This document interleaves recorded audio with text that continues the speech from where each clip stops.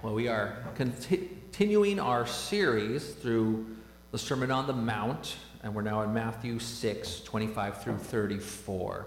And let's pray before we hear from God's word. Lord, we thank you that we can gather together, that we can hear your word, that we can receive grace and truth and wisdom from you. Pray that you would open our eyes and our hearts to see and to hear, to understand, and to take it into our lives, all that you have for us today. Pray this in Jesus' name. Amen. So Matthew 6, 25 through 34. And if you know the Sermon on the Mount at all, you've probably cherished these verses. Therefore, I tell you, do not be anxious about your life, what you will eat or what you will drink, nor about your body, what you will put on. Is not life more than food, and the body more than clothing? Look at the birds of the air. They neither sow, nor reap, nor gather into barns, and yet your heavenly Father feeds them. Are you not of more value than they? And which of you, by being anxious, can add a single hour to his span of life? And why are you anxious about clothing? Consider the lilies of the field, how they grow. They neither toil nor spin. Yet I tell you, even Solomon, in all his glory, was not arrayed like one of these. But if God so clothes the grass of the field, which today is alive and tomorrow is thrown into the oven, will he not much more clothe you, O you of little faith? Therefore, do not be anxious, saying, what shall we eat? Or what shall we drink? Or what shall we wear? For the Gentiles seek after all these things, and your heavenly Father knows that you need them all. But seek first the kingdom of God and his righteousness, and all these things will be added to you. Therefore, do not be anxious about tomorrow, for tomorrow will be anxious for itself. Sufficient for the day is its own trouble. These are precious scriptures for us, and they really address right at our human struggle with anxiety. And we all have reasons to worry about what's coming in the future, but anxiety it takes us to that next level, into the hypothetical what ifs, worrying about not just what we know is coming, but what might happen. What might come. You know, it's one thing to know, okay, hey, it sleeted and froze last night, so I should prepare myself to drive safely on a frozen road. And it's another thing to worry about, well, what if there's a freak unexpected ice storm and I get trapped in my car because my car gets frozen in? You know, where's this coming from, right? That is a what if anxiety that's just kind of, you're just imagine, well, what if this horrible thing happens? What if that doom happens? What if this catastrophe happens? That we can play out these what ifs and just that's why it says be anxious. It's talking about just continually being anxious, playing out these, well, what if this happens? What if that happens? And in these scriptures, Jesus teaches and he gives us good reasons to not be anxious. And it all comes down to this: when God is your heavenly Father, you need not fear trouble. When God is your heavenly Father, you need not fear troubles. And these verses explain that in depth. Well, why? Why is that so? But before we hear the good news, the good promises of why you don't need to fear troubles, first we must recognize the futility of anxiety. We have to. It's important that you recognize, you come to grips with how useless anxiety is. And verse 27 just spells it out for us. Worry cannot change anything for the better. Verse 27, which of you by being anxious can add a single hour to his span of life? Like, as soon as we were asked that, I'm sure you know the answer. Oh yeah, I can't add an hour by being anxious, by worrying about all these what ifs, I'm not going to make the end of my life longer. And I'm not going to make today longer by worrying I can't add a 25th hour to my day or a 26th hour. I wish I could. I wish there was some way I could get an extra hour in the day, right? But worry and anxiety is not going to give me that hour. If anything, it's going to take away an hour. It's going to waste an hour or more,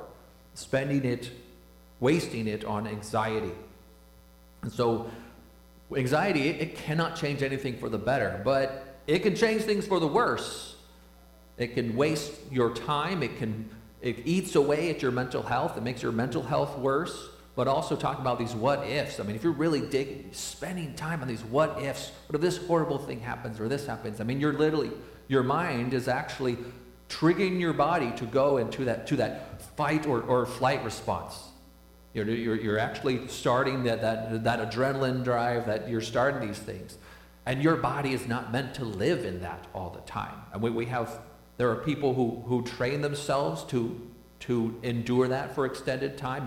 Military, law enforcement, we think about all our military, they're trained to endure this for extended times. They put their bodies in peak physical fitness. They train their minds to endure stress so they can go into anxiety, but without it overwhelming them, but instead they do what they need to do. But even that's just for an extended time, but then they're supposed to come back to regular life. We're not meant to live in anxiety. And even when we make our bodies in peak physical fitness, anxiety eats away at your health. And so if anything, anxiety shortens your life. It can't add anything to it. And this makes me think of my time in the military. And one of the things I learned while there, I learned about myself. One of my jobs on the second ship I served on was it's called the Damage Control Assistant. You could think of it as the Emergency Preparedness Response Coordinator. I ran the fire department and the welding repair shop on the ship. I was not a welder, or I am not that sort of technical guy at all. I was supposed to keep the big picture.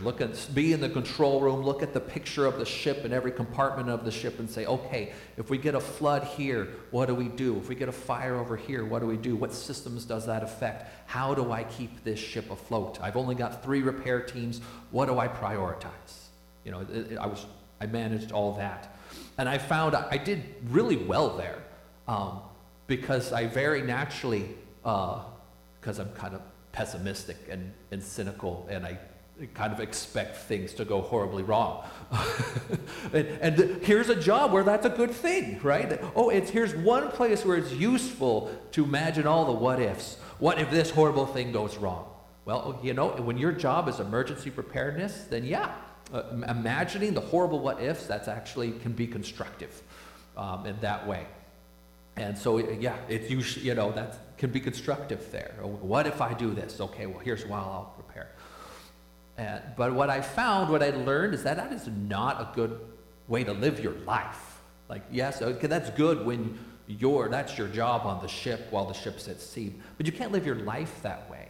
I found that being my mind so naturally going into that, the other part of life where you need to, how do I dream and envision a better life for myself, for my family, a better tomorrow, and how do I make it happen?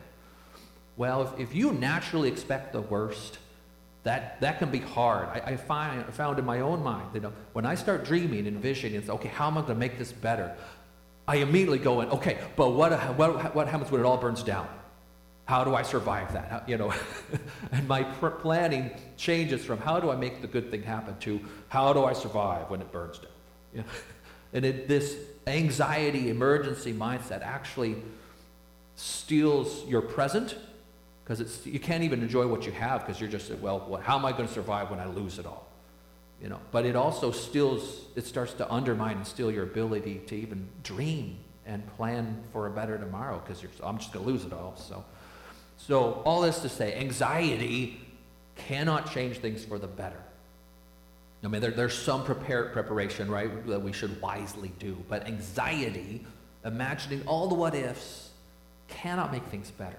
It's a futile thing. And it's not a burden you were meant to bear. Because even if you spent every second of your life imagining all the horrible what-ifs out there, and there's a whole bunch of time-traveling movies and shows that want to show this. How do you imagine all the horrible what-ifs and which one that could be? Your brain, you could spend the whole rest of your life doing that, and you never run out. Your brain does not have the capacity to run through every what-if and prepare for every possible one. But your soul's not meant to bear that burden. It's not meant to bear that weight. God bears that weight. God keeps track of all the what-ifs, and in his wisdom and love works all things together for the good of those who love him. You're not meant to bear that burden. And which gets us back to 34 there. Therefore, do not be anxious about tomorrow, for tomorrow will be anxious for itself. Sufficient for the day is its own trouble. So the anxiety about the future, the what-ifs, leave that in God's hands. Take care of today's trouble. Deal with today. So this is just the biblical wisdom of, okay, hey, make a plan, make preparations, and then act on them. And then when you've done what you have been given today to do, rest and turn over the results of the future into God's hands. And today's plans and preparations might mean looking about what you expect tomorrow to happen and preparing for that to go well. Yeah, that, what you do today can involve making tomorrow better. But that's making better tomorrow what you know is coming tomorrow. It should not involve anxiously running through all the what-ifs of what might go horribly wrong tomorrow. So there is wisdom for how we're supposed to live each day. Do what you've been given to do and leave the what-ifs of the future in God's hands. Okay, maybe we've accepted that anxiety does not do any good, but how do you counter and push back against anxious thoughts? It's one thing to accept that, yeah, they don't do any good. Okay, but how do I push them out? I mean, when I'm dealing and experiencing anxiety, how do I respond to it? And Jesus here gives us good truths to take hold of, to live your life by, to let your heart really sink these in and accept these and embrace these to push back against anxiety. And the first is this: there is a creator God who provides for his creation and cares about even the littlest creatures. It's a simple thing, but that's the simple thing that Jesus presents to us, but it's the thing that our hearts really need to accept. Verse 25, therefore I tell you, do not be anxious about your life, what you will eat or what you will drink, nor about your body, what you will put on. Is not life more than food, and the body more than clothing? So he's saying here, if something's not alive, I could feed it all day, it's never going to make it alive. Right? Life doesn't come from food. Food sustains life, it doesn't make something alive. Life has to be given from another living thing. Your life came from your parents. Humanity, creation's life came from God, the creator and life giver. Likewise, your body. I mean, yes, you can train it and strengthen it and master skills, but a wardrobe of clothes does not make a body. You could pile up clothes all day, there's never going to create a body. Likewise, food, you can feed your body, but no amount of food is going to make a body. And so Jesus here in his teaching, he's going from the greater to the lesser. Hey, if God has done this greater thing of giving you life and giving your body, which you didn't make, you were given those things. If he can give those things, he can certainly give the sustenance that life and body need. That those are little things compared to the great gift of life and body. So it's Jesus first here. God is creator and provider. And then verse 26. Look at the birds of the air. They neither sow nor reap nor gather into barns, and yet your heavenly Father feeds them. Are you not of more value than they? So Jesus here, he speaks of value, which therefore speaks to God's estimation of value, or therefore his love. So it's saying if God values the birds enough that he cares about their welfare, to ensure that more often than not they find provided in the world something to sustain them, if he cares about the little birds enough to provide a world where they have what they find what they need, you are much more valuable than birds. God cares about your welfare, and he loves you far more than he loves the birds. And then 28 through 30. And why are you anxious about clothing? Consider the lilies of the field, how they grow. They neither toil nor spin. Yet I tell you, even Solomon in all his glory was not arrayed like one of these. But if God so clothes the grass of the field, which today is alive and tomorrow is thrown into the oven, will he not much more clothe you, O you of little faith? So here he's saying, again, he points to God's love and care, that he cares about even the littlest things of his creation. So we take the grass, which is one of the most temporary seasonal things. Here in Minnesota, it sprouts up quick and bright for May and June, and sometimes by the end of June, it's already scorched away. And we mow it, and we blow it away. Or in Israel's case, they didn't have forests of wood to burn, so a lot of times cut down grass wood, that was fuel for the fire. And so this is one of the most consumable, disposable things, and Jesus points out, and yet it is clothed with beautiful flowers. Like God cared about his creation enough that even the littlest, most disposable thing, grass, he wanted it to have some beauty, and he clothed it, adorned it with flowers. So if God cares enough about disposable grass that he would give it flowers and make it that way, that it would have flowers to cover it with beauty, he cares far more about you, that you are clothed, that you will have what you need. And there's a quote from Martin Luther commenting on this that also makes a very important point. He says, and I'm paraphrasing here, he says, "None find what God has not put there, no matter how hard he works." So whatever we find in this world is only there because God made it. And yes, we've come up with ingenious ways to combine things and to make new things, to create new clothing, to create computers, to make life better. But those are only possible because of the different things we find. Computers are only possible because those elements exist in the world, and we figured out, and we were able to figure out how to mine them and process them to make these wonderful things. But they're only possible because of what is in the world. And what's in the world is what God created and provided. And so we have an inclination to take too much credit for what we have done. Because, yes, we work hard and we plant and we harvest, but we can only plant what God has provided, and we can only harvest what God has caused to grow. And you can apply that to any other thing that we cultivate and produce. And so the bottom line of all this is there's a creator God who provides for his creation and cares about even the littlest creatures, which means he cares about you, and he can create and provide for you. And secondly, Jesus wants you to know your heavenly Father knows your need. Verses 31 and 32. "Therefore do not be anxious, saying, 'What shall we eat? Or what shall we drink? Or what shall we wear?' For the Gentiles seek after all these things, and your heavenly Father knows that you need them all." So he compares the Gentiles here, meaning pagans who worship other gods. And at first it might look like, well, yeah, of course they seek food, shelter, and clothing. That's the basic necessities of life that everyone seeks. But he's referring here to the manner of their seeking, the heart of their seeking, their approach to how they approach their gods in asking for provision.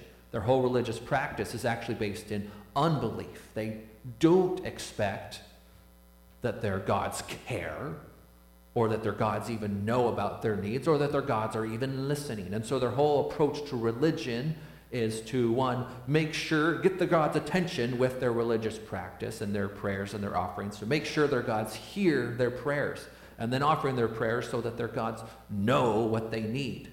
And then trying to motivate those gods to be friendly towards them with their offerings and with their givings and with all their things, trying to win the affection and motivation of their gods to provide them with good things. So that their whole pagan Gentile practice is based in unbelief.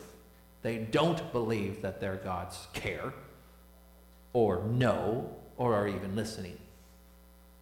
And Jesus contrasts this with totally difference of the one true living creator God who has revealed himself to us in Scripture, who tells us that he loves us and that he knows your need before you even ask.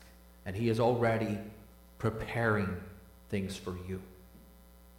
And he says he is your heavenly Father, knows your need. It's a very different relationship than the Gentiles and the pagans. He speaks of the Creator God as your heavenly Father. And so a question for every person is God your heavenly Father? And how is he your heavenly Father? And Scripture tells us, John 14, verse 6, Jesus said, I am the way and the truth and the life. No one comes to the Father except through me. So Jesus is the grace of God through which we come to him that he may be our heavenly Father. And this is made very clear in the first chapter of John, verses 12 and 13. But to all who did receive him, talking about Jesus, who did receive him, who believed in his name, he gave the right to become children of God, who were born not of blood, nor of the will of the flesh, nor of the will of man, but of God. So this here talks about why Jesus came, why he was born as a baby, one of us, one of humanity, why he came to us, so that he might bring us to God, so that he might bring God to us, the grace of God to us, so that we could have a spiritual rebirth, be born of God, so that God would truly be your heavenly Father. And so that would be your new relationship with him. So God, Jesus then is the one who brings us the grace and the provision and the love of God. It's through Jesus that we come to God and he becomes your heavenly Father. And it's through Jesus that the grace and blessing and provision of God comes to you. So when God is your heavenly Father, you need not fear troubles, because he is the creator who loves and provides for his creation, especially for his children. And he knows your needs, and he's preparing all things for your daily need and also for your hour of trouble. And he will be with you in your hour of trouble. And that provision here might not be what you asked for or what you expected in that hour of trouble. I have been there in troubles where my prayer was not answered the way I expected. But looking back, I know he absolutely was with me, right alongside me in that hour. And we can trust that God, who has created all things, who can see all the what ifs, and who has perfect wisdom and love, he knows what is best for you, and he can work out all things for the good of all his creation. And now we get to verse 33, the most well-known verse of this section. And it's important to point out that without grace, without Jesus, this verse is a crushing burden. Verse 33, but seek first the kingdom of God and his righteousness, and all these things will be added to you.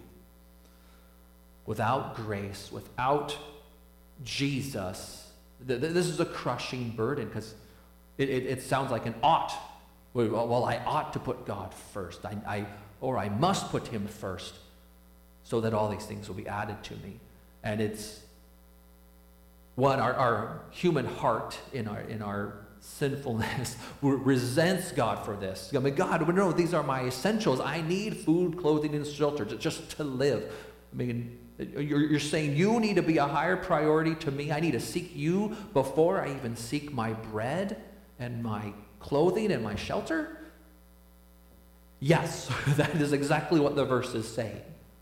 You must seek him first. And that is a horrible burden that the heart resents, and that even if a person sincerely tried this and attempted this, said, I'm going to do it. I'm going to put God first in everything. They could not do it. There's no person other than Jesus Christ himself who sincerely attempting to put God first in everything actually did it so that God would say, here's one who has done it. Here, I'm giving you all things. But when this verse is read in the grace of Jesus, it is only gospel promise. It's nothing but promise, because the eyes of faith see, God is what I need above all. I do need him above all these other things.